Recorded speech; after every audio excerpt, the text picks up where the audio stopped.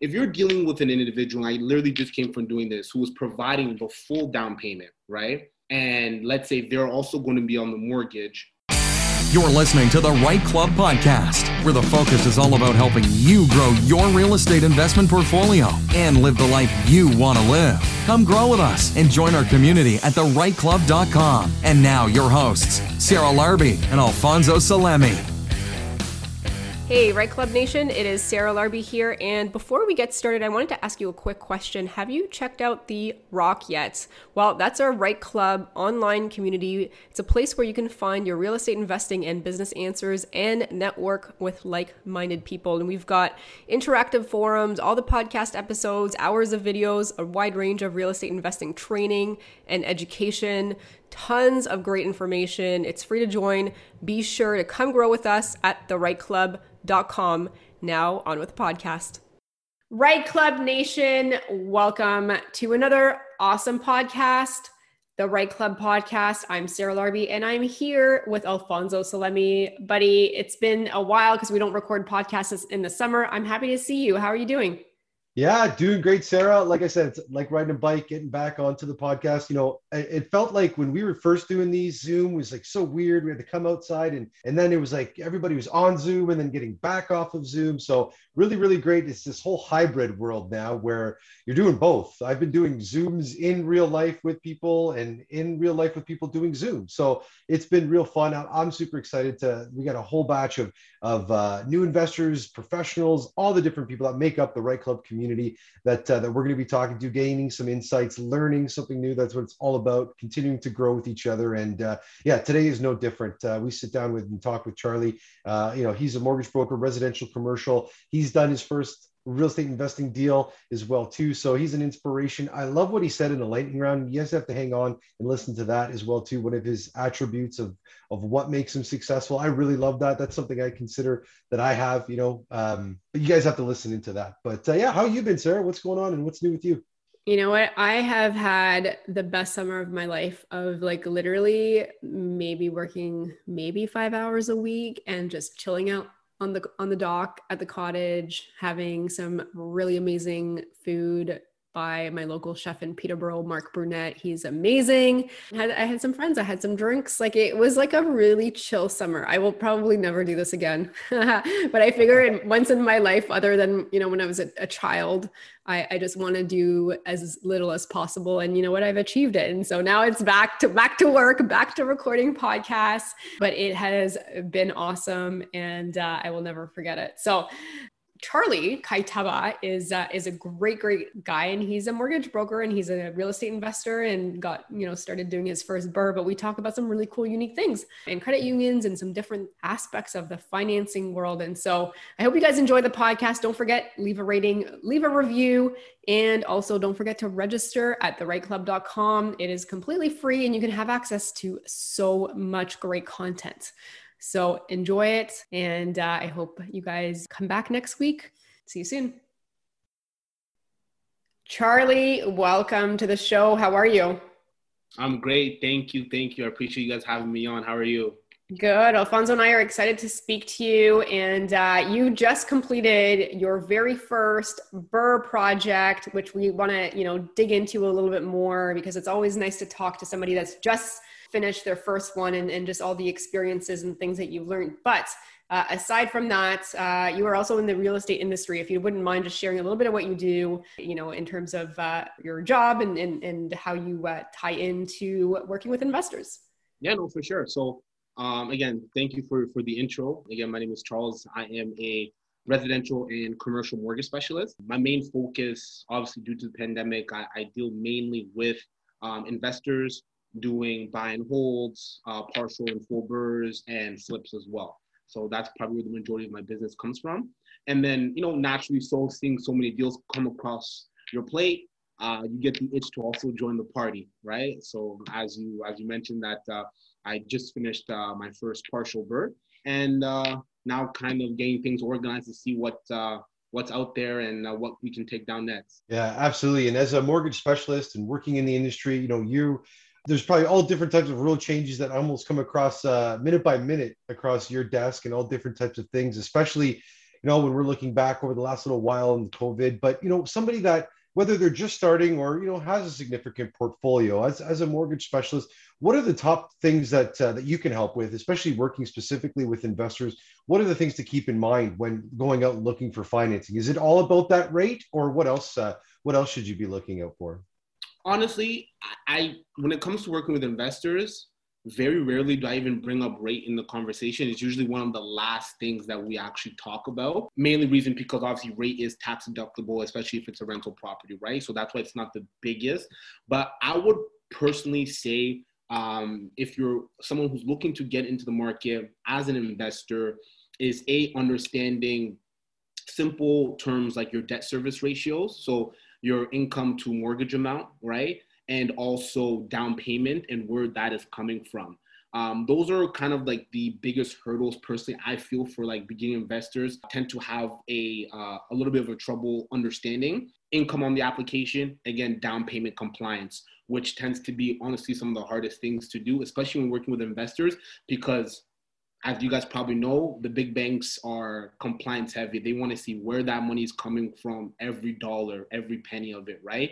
So being organized on the front end and having that open dialogue with your mortgage broker to set you up accordingly, having that pre-approval, understanding what you can actually buy, and then from there, going out with an investor-focused realtor to find a property. And again, depending on the strategy you're looking to complete. So obviously, a BRRRR would be a little bit different from a flip, right? In terms of what you guys are looking to do. Absolutely. Okay. So I'm going to give you a couple different scenarios because we've always had the discussion about, the typical mortgage stuff and let's take it in a different direction. You said Sure. You're commercial, you're residential, you work with investors. All right. So, let's just say a lot of our listeners are self-employed or they are earning income from their rents. What have you found has been the best case scenario where you're sending them, how you're structuring their portfolio? Are you doing some kind of umbrella structuring or something along those lines? Let's talk a little bit higher level, if you don't mind. Yes, sure. If you don't have the typical fit in the box T4 income, debt to income ratio, all that stuff, what's the next step for somebody that's self-employed or earning income from, their rentals? No, that's a great question. So I'll answer that in two segments, right? We have the self-employed or the business for self-individual, and then we have more of the serial real estate investor who's really making income off strictly their rental portfolio, because they can be structured two different ways. The self-employed individual is naturally credit unions and alternative lenders. So the reason why I always go that route is because naturally when we're self-employed, like myself, we have the luxury, which is a double-edged sword, to write off a lot of our income, right? And expenses. So we don't show a lot on paper. What's really good is that a lot of some of these credit unions and alternative lenders, they have what's called the stated income program. So as long as you're, if you're incorporated or sole proprietor, it doesn't matter. But as long as your bank statements are relatively healthy and have deposits coming through, they will qualify you for mortgage based off of an annualization, of 3 months to 6 months bank statements. Some lenders might require 12 months, right? Which obviously makes it a little bit easier, and they won't ask for T1 generals and things of that nature, right? Now, if you are an individual who is collecting income, their main source of income is through the rental portfolio, it could still be averaged out over 2 years if you're incorporated and using your T1 generals. But I like personally a few credit unions that as long as the property debt services and you bring down 25%, they'll do the deal no matter what. Now, when I say debt service, they're looking for a DSR about 1.2, right? So basically debt service is every dollar that you bring in or that you pay in debt, you're basically bringing in $1.20.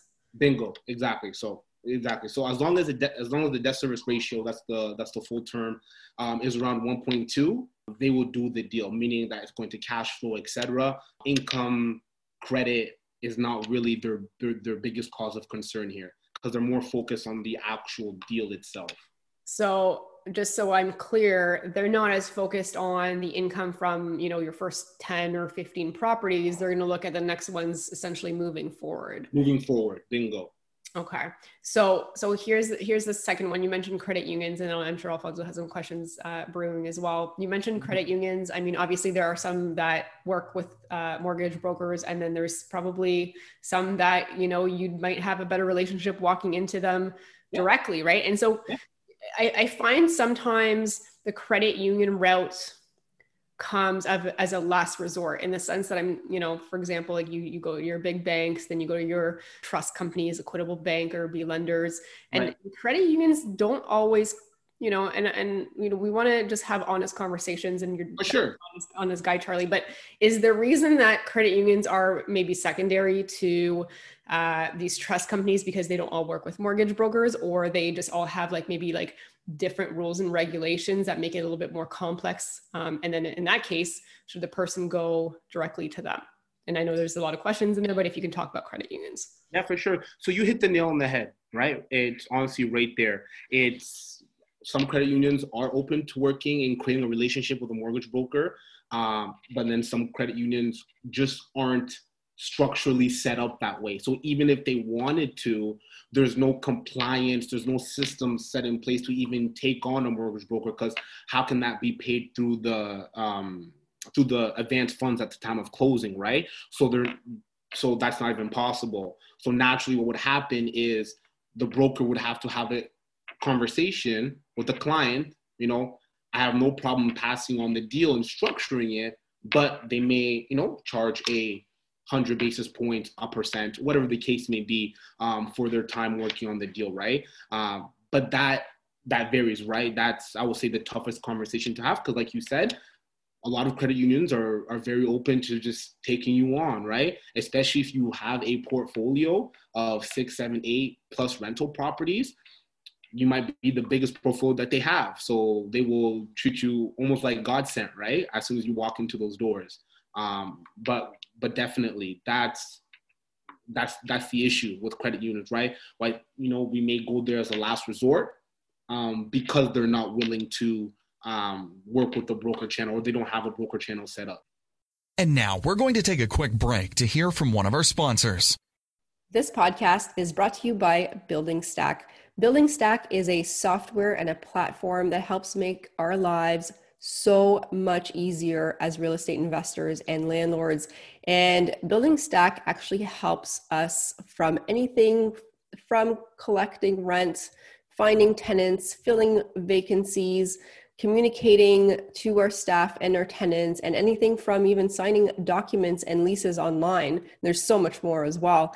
And they're a great solution for any portfolio size. I mean, even if you have 1 or 2 properties or hundreds of properties, there is going to be an opportunity for you to utilize this to make your lives so much easier. And as you know, I say work on the business, not in the business. And this is a great software to be able to do that and manage your portfolio as efficiently as possible. So visit buildingstack.com or email sales@buildingstack.com. And also make sure to mention the Right Club, because there is a great promo and a discount that you get for that. So again, buildingstack.com, and mention the promo code The Right Club. And now back to the show. Yeah, understandable. And that's obviously the best part about working with a mortgage broker. You have different options. Credit union can be an option if you are looking at that, comparing that. Obviously include that broker fee in all your expenses and all your due diligence when you're running that. What I wanted to talk about was a little bit about timelines, because now these days everything is so rushed. Everybody's no inspections, no financing. I remember looking at deals. We were negotiating for 15 days of conditions, and we got 12. Oh darn, we only had 12. Now it's like you're lucky if you have 12 minutes, right, to make a decision on a property. So when it's hard enough, I don't say hard enough, but it's tough enough to go and find good solid properties, good deals. Sellers market 100% these days. When you do need to get financing, how can an investor feel more secure going out, putting in that firm offer, or do you suggest that? How do you work with them to say, these are the parameters, this is what you're qualified for, this is what you should be looking for, and then having that confidence that, you might take a day or 2 or 3, because banks, we know, move slow. They're like cruise ships, right? You takes them a long time to turn around. So what kind of suggestions can you work with, or can you let some investors know you're going out there and finding properties. You found that one, but now you have to get it under contract, and you don't want to put a financial or financing condition in there because that might lose you the deal, right? So what's your advice? Right. So again, and a great question. Honestly, that's another tough one because obviously as a mortgage specialist, we we are not allowed to go ahead and advise clients to go in firm because then we're obviously liable for suit, right? But we understand the market that we're in, and especially in this, June, July, you put a financing condition on anything, especially if you're in a big metropolitan area, they're going to tell you to go kick rocks, right? They're not even going to look at your offer. So with that being said, if this is a route that as a buyer you are going down, I would say, and I would strongly advise to make sure that you have submitted and provided your mortgage specialist or bank, if you're going to the bank, with all documents up front. Credit has been pulled. You have ironed out any questions, right? Because if something comes up last minute, let's say there's a $10,000 deposit in your account in the 90-day compliance, right?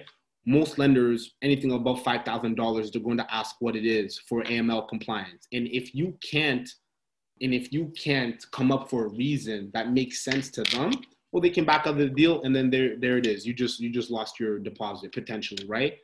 That is the best way to protect yourself, I would say personally. That way, there are no issues, right? I just want to go back because, I'd like to just explain the term compliance. So essentially what you're saying is they could go back and look at your statements for the last 90 days. And if there's anything that can't be explained, they might question it. So here's another scenario. And talking about compliance, let's just say you are gifted money and you are working with a lender that may not like gifted money. So maybe you have a conversation with your mortgage broker about putting that money in an account for 90 days so it can vest there. Are those conversations that you're having? Because I think that, and there's going to be some banks that are going to look back at different timelines or whatnot, but what is important to know about that topic? Right. Great. Because I would personally say down payment compliance is probably the hardest part, right? Because naturally working with investors, there's money coming from everywhere. Money likes to be fundraised, crowdfunded, large gifts from aunts and uncles, right? Things of that nature. So in the perfect world, yeah, if you can have the money sitting there for 90 days, right? Then we don't even need to say it's a gift. We can just say it's your funds, right? As long as it makes sense. If you're an individual who's making $100K a year and you have about, let's say 60, $80K in a savings account, okay, that makes sense, right? Now, if it's like you make $100K a year, you have $1 million, then that's going to cause, some red flags. So it still needs to make sense. But anything past 90 days, in most cases, they're not going to ask at all. So as long as it's been there 90 days, you're good. Now, if obviously it's less than 90 days and they see 10,000 coming in, right? Or a large deposit coming in, then we can position as a gift. Now, where it's coming from, that's another thing. Naturally, they want to make sure it's from an immediate family member. Now, that's, again, subjective, immediate. What does immediate mean? Is that cousin? Is that uncle? Is that grandma? Is that dad, brother, sister? Usually they want it within the immediate family. So brother, sister, dad, mom, grandparents, grandfather is pretty safe. Once you start getting to uncles and aunts, you're throwing it up in the air, right? Yeah. And Charlie, you're doing this all day, every day. You're working with investors. And sometimes people that are listening to our podcast think we're crazy. People are going out there and buying properties every single day. And it's the first time. And it's a lot of paperwork, right? Like even with my business on the rent to own side, collecting all the documents for certain clients to check their finance, it's a lot of work and it can seem daunting. I want you to give some hope to some investors out there or would-be investors that, this is kind of a normal process, whatever that normal is. But the documentation, the process, why these banks, why lenders are doing this, because obviously you're going and finding the best suitor, the best money for those investors. But what are some tell me a couple good stories about, you've had some investors that have been successful, that have funded their deals, timelines have been tight, but, you've come in and helped them out. Right. And you hit, again, that's a great question. The reason why the banks want to see documentation up front is because at the end of the day, they're in it for themselves, right? They want to make sure that their bottom line is secured, especially if they're loaning out 80% loan to value on an asset, because you're not going to find lending outside of real estate that's ever going to give you that much loan to value, right? So that's the first thing. Now, the best part about it is if you're able to go through that documentation process for the first time, not only are you building a relationship with that lender, but things come a little bit quicker after that. Because as a mortgage specialist, I save everything on my desktop or laptop, or wherever you're submitting these deals from. Once the lender sees your name a couple times, or even the mortgage broker name, and they know that you always submit documents up front and make it very easy for the underwriter, it's a human too on the other end of the line. You make their job easier, they're going to make your life easier. Do you want, Charles, you always send me all documents up front. Let me just look through this very, very quickly for you. Approved, commitment. Here you go, right? But that often takes some time, right? To build that type of rapport with a specific underwriter or bank. But that is the benefit of providing those documents up front. Once or twice, I know it can be a little bit tedious, but after that, it definitely gets smoother. And now we're going to take a quick break to hear from one of our sponsors. Hey, Right Club Nation, I just wanted to take a moment and introduce you to today's podcast sponsor, privatebuyers.ca. On your team of experts, you're going to want to make sure that you have a great wholesaler that's going to bring you some great deals off market. So most real estate investors, they're struggling to find their next deal. Private buyers, they help investors by bringing them some off-market opportunities at under market value so that they can make more money. These discounted real estate deals are not on the MLS. They've been found by privatebuyers.ca, who will then send them to your inbox. And they're also going to focus on your criteria and your goals and send you some tailored deals that match your needs. It's just really simple, guys. Just go to privatebuyers.ca, fill out the form, and start getting and seeing some available off-market opportunities. privatebuyers.ca. Now back to the podcast. And now back to the show. Awesome. So I think, in the beginning too, like you mentioned, you do some commercial, you do some residential, give me an example or give us an example of like a unique way that you've structured maybe a more complex deal in the past. Ooh, unique way. Let's see where I can pull this from. Something different. I mean, I'm thinking along the lines of like a blanket mortgage or something different that we don't hear about every single day. For sure. So this is actually a very cool trick that I feel like not a lot of people know about, but it will help investors, especially those who are doing JV deals, right? What happens is you have a JV partner, who may not be on paper the best. Maybe you are providing some of that down payment as well, all right? And we're talking about down payment compliance, how it can be a little bit hectic in terms of you don't know how to structure the gift. If they send you the money, it's the full down payment. That's obviously too easy, right? If you're dealing with an individual, I literally just came from doing this, who was providing the full down payment, right? And let's say they're also going to be on the mortgage, but you're also going to be on the mortgage as well to qualify. No need to take the money. Sorry, they're not going to be on the mortgage, but they're providing you the down payment, all right? The best way to go about doing that is simply, wherever the down payment is being held, add your name to the account to make a joint account. Because when you pull those statements, it doesn't show a date, right? It just says your name on the statement that you're being pulled. That way, it shows that the money is actually yours as well. All right. So that is, I don't hear that a lot in a lot of the real estate podcasts and things like that I've been listening to. So just to give you more detail on the deal, I had an investor who was purchasing a fourplex. All right. And he had a friend who was going to gift him the down payment, the full down payment for the fourplex, right? He was going at 10% down. It was going to be owner occupied, live in one unit, rent out the other three, use market rents to qualify, right? But the deals, like they already went firm. I got on the deal pretty late. I cannot tell the friend to deposit money in the account and position as a gift because they have no blood relation, right? But the friend's account was relatively clean. There was no transactions coming in or anything like that. So all I did was, I'm like, do you know what? Would you be open to adding your friend to your bank account and make it a joint account? That way it satisfies down payment compliance, closing, take your friend off the account. And then that's how it was, right? And then once you satisfy down payment compliance and on the lawyer's office, you can do all the transferring you want. The bank has already gave the green light in terms of down payment. So you can go ahead and pull it from whatever credit card, line of credit, financing institution you want to just pay the lawyers and advance the funds from there. So I would probably say I have a few, but that is the most useful and actionable that I feel like a lot of people can use that I don't think about.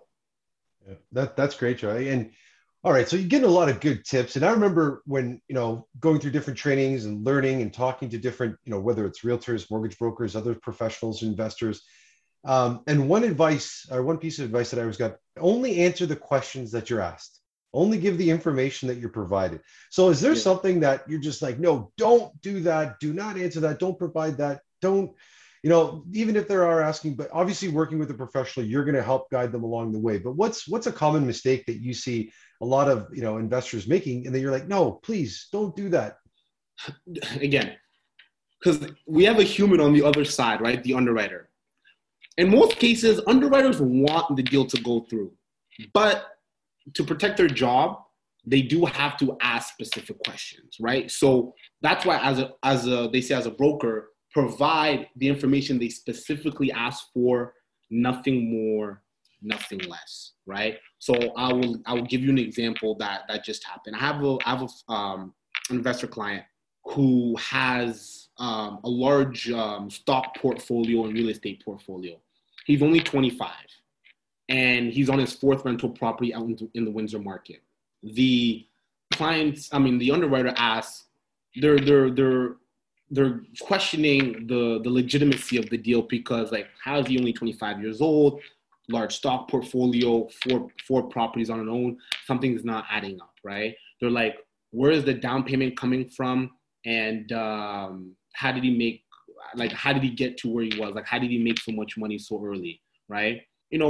If you start explaining, he invests in stocks, he's a day trader, his parents are rich, they come from overseas.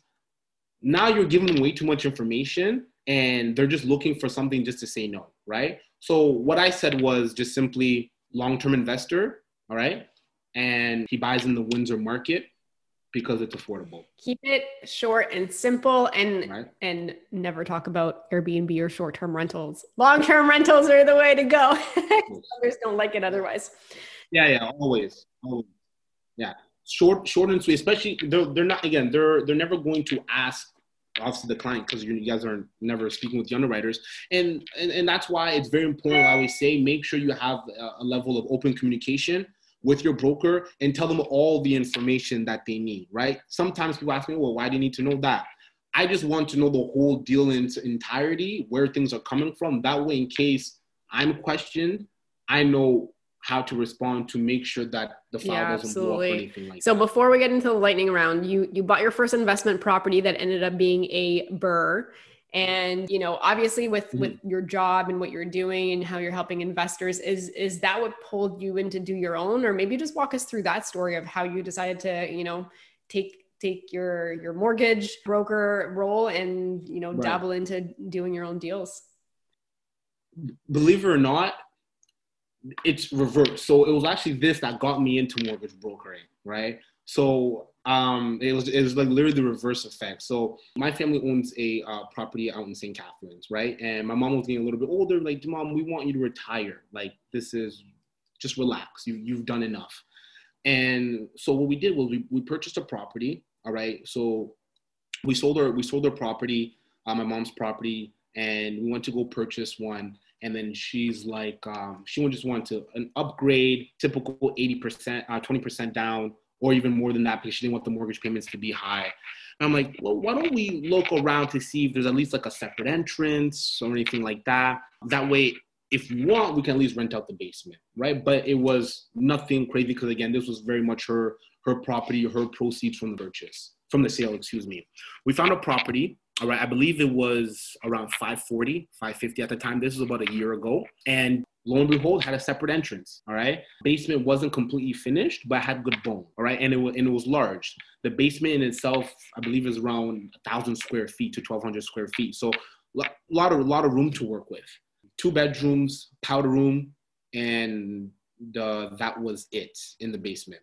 So what we did was we obviously purchased it. We closed on it. We dumped about 35 to 40K in renovations. All right. It already had a separate side entrance. We built a kitchen in the basement. We built a full bathroom, and also we built a laundry room upstairs. There was already one laundry room, which was downstairs. All right. So that was done. We got tenants in there. They're paying about $1,650 on a monthly basis. Due to the rates, they were just coming down, so the rates were still affordable. I believe the principal and interest payments, all in all, just around $2,100. So the fact that we got a basement rental for $1,600, that's, my mom was pretty much living for free upstairs. And then that was right before COVID. And then my business started picking up. This was, I was saying, Catherine, we're starting to see the market rise. I'm like, what's going on?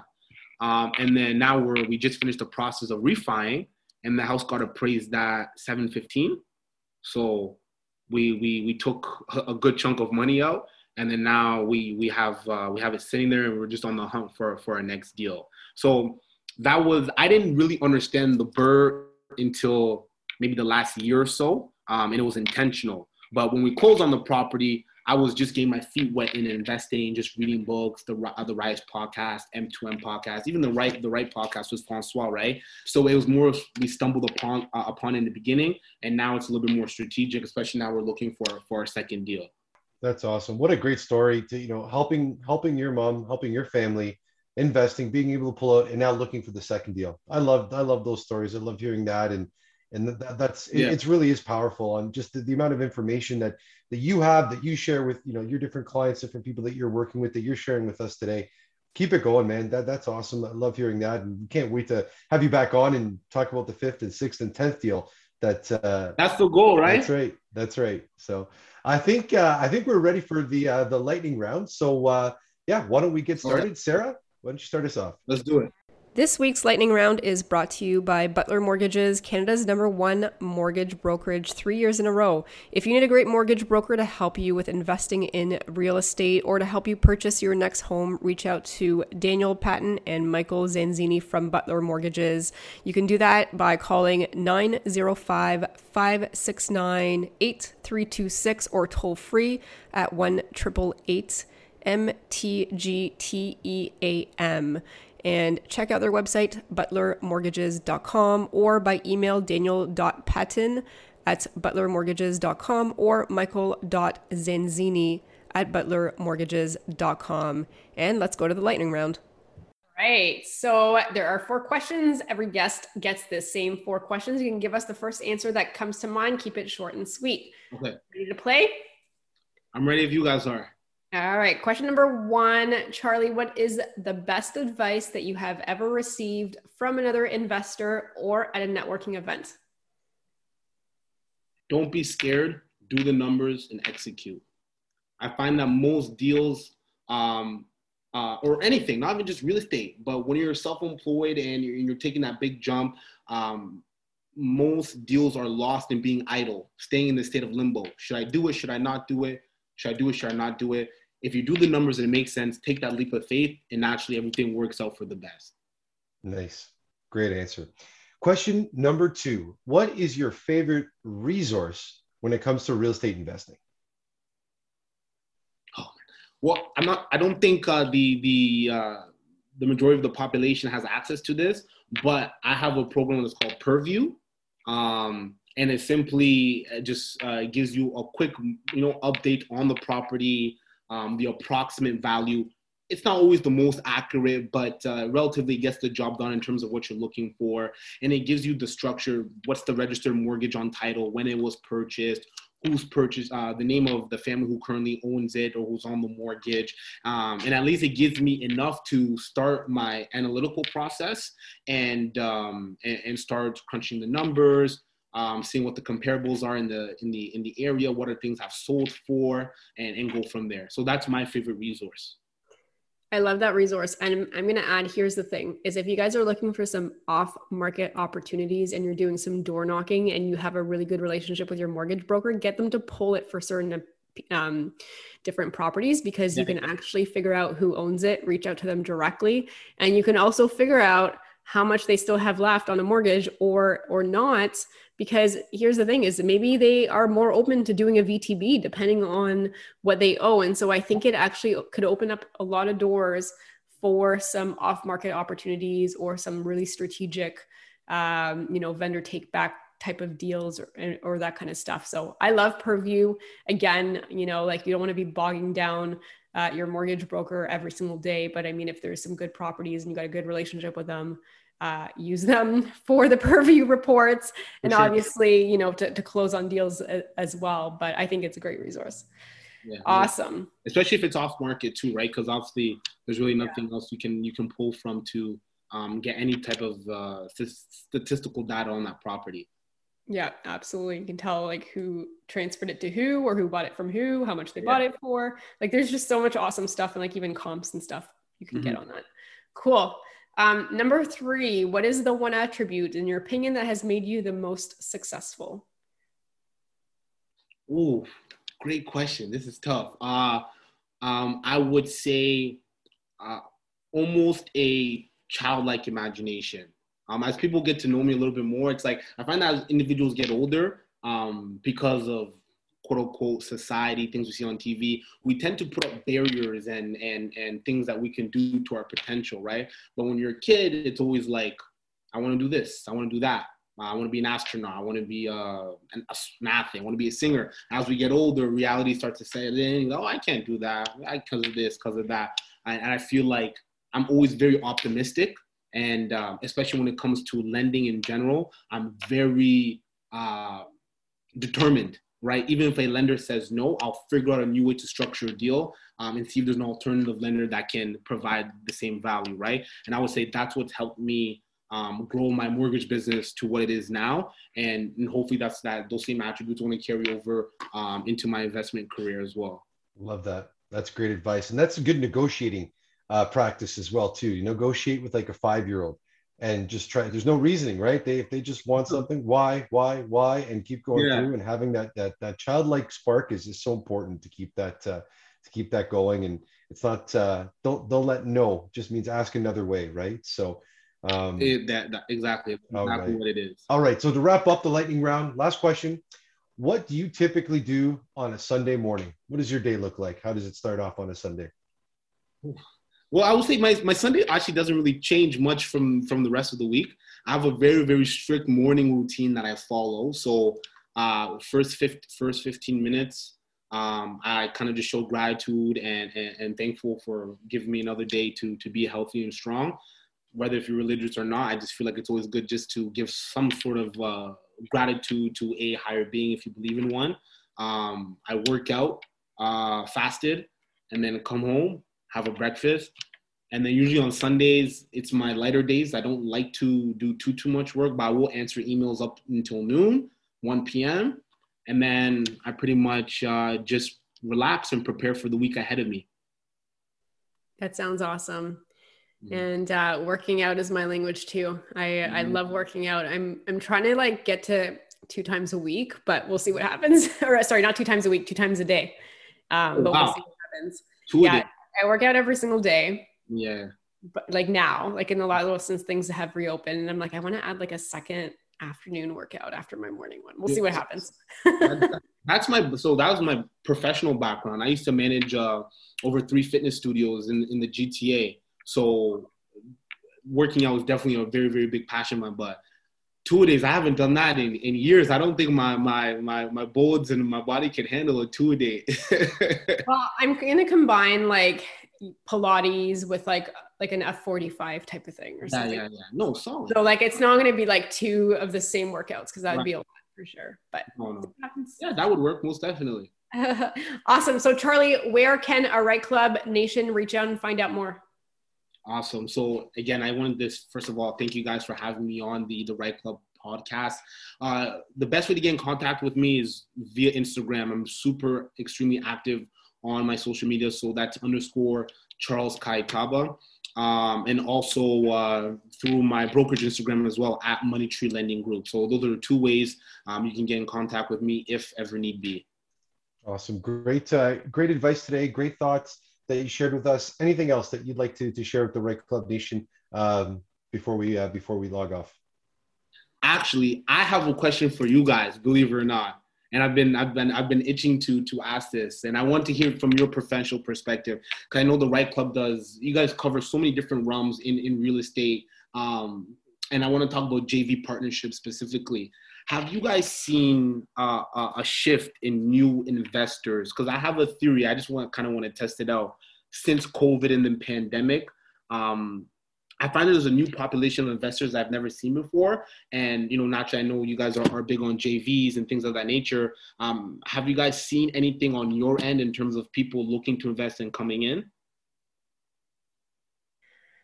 I think more people are realizing that they can't rely on their JOB, and they're looking even faster for that opportunity to leave the rat race because there's just been so much uncertainty. So I think part of it is because of that. Do I see more? I mean, I don't know. I mean, we've always seen a lot. Are there a bunch of new ones? Potentially, but I think if anything, it's going to be, in my opinion, it's going to be based on people realizing that their jobs are not secure. And a lot of people lost their jobs over the last 2 years.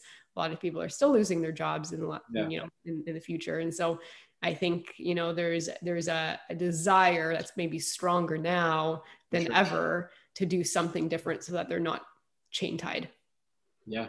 No, most So what about you? Yes, I can unequivocally say there's been more interest in people that want to partner with us in our rental and program as a joint venture partner, that are looking at real estate as a way of retirement.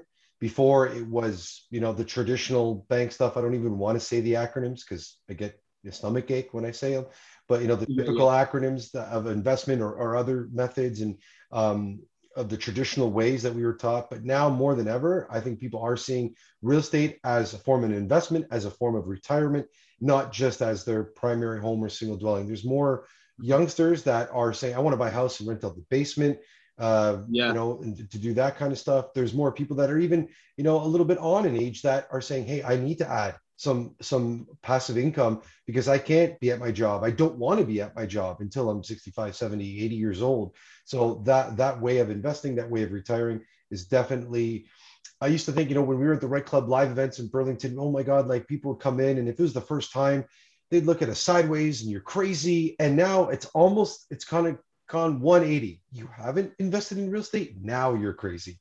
Right. So I've definitely seen that shift and it's advanced it, but great question. And yeah, I do think there is a new wave of people seeing the benefits. And I think it's through podcasts like this and probably you helping your clients and all the different things that people are doing out there that's saying it is attainable. It's not just for, those guys in the big penthouse suites that are investing. You can do this one property at a time, one deal at a time. So great question, Trevor. Yeah.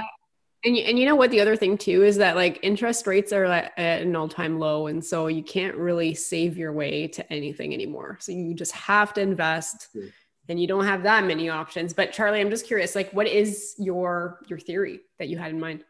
So the reason, I felt like this was I haven't really spoken to anyone about this, but something I've been thinking about a lot of time, just from the deals I've been seeing. So to make a long story short, because I don't want to talk too much, but I've been starting to find that a lot of those in the hospitality business specifically, those who either own hotels or motels, restaurants, because obviously they were the heaviest impacted, I've had an overwhelming response of clients coming from those industries, and they seem to be honestly the best joint venture partners or investors I've seen in a while. Reason being is obviously them coming from an entrepreneurial background. They already understand the certain level of risk. So that's not really nothing that needs to be explained to them, but they're more comfortable because it's real estate, it's a physical asset, right? It's not a business. Another thing that's really intriguing is that they are able to get so creative with their financing because, as a sole, as an individual, really the most you can do is get a line of credit, right? On your name or a credit card. Where if you come from a restaurant, a lot of them have operating lines of credits, right? Which are massive. Some of them are 100K, 200K, 300K. And these are lifetime lines of credit that they can always draw, bring down, draw, bring down, draw, bring down. And the rates are relatively lower. Another thing, now this is really creative. Naturally, the government has given out so much money to those in the hospitality industries due to COVID, right? COVID relief funds, CEBA loans, and things like that. Now, I'm not one to judge whether if you use those loans as actually to bring your business back up to where it was. But I'd be lying if I was saying there's not a lot of people also dumping that into real estate, right? Because they're not personally guaranteed either.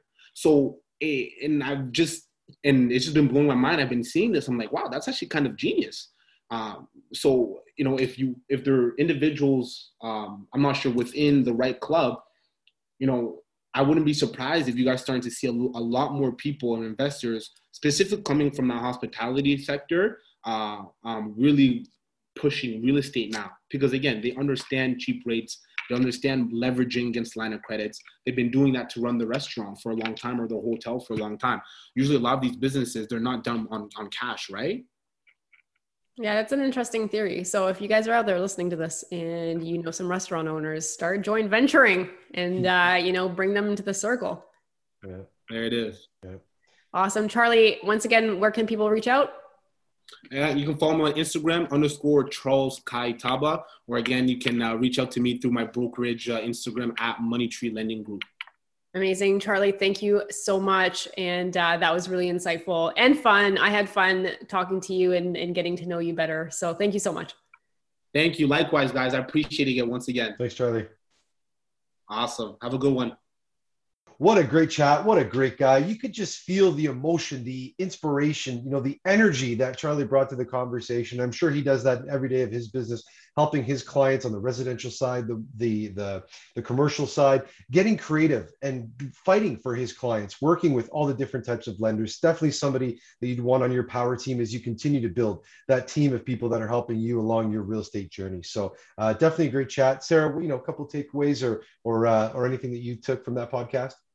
I think a big takeaway, obviously there's tons of great information. Charlie is just awesome. But I think a big takeaway is work with a mortgage broker alongside a credit union. I think you still need to go out yourself and source a credit union in conjunction with a mortgage broker. That's just my take on it, because, not all credit unions will work with a mortgage broker and some do, but it's always good to have, cast a wide net and obviously, make sure that you don't treat your team like, second-class citizens. You always want to make sure that they get compensated for if they're spending time or whatnot, helping you out. But I think there is something to be said about credit unions and exploring that avenue. Absolutely. Having a plan, getting a second opinion, not always just hearing no and then stopping, figuring that out and speaking to multiple people, right? Not only Charlie, other mortgage brokers and agents and professionals that are in the industry and other investors that how they've been successful, been able to acquire more properties. And that's what it's all about. So hope you guys enjoyed the podcast. Don't forget to rate, review, share it with a friend, and get on the rightclub.com website. And we'll see you guys there. Have a good one. See you next time. Thanks for listening to the Right Club Podcast and joining our community of real estate investors online at therightclub.com, where the focus is about helping you grow. We look forward to seeing you again next week. Thanks from your hosts, Sarah Larbi and Alfonso Salemi.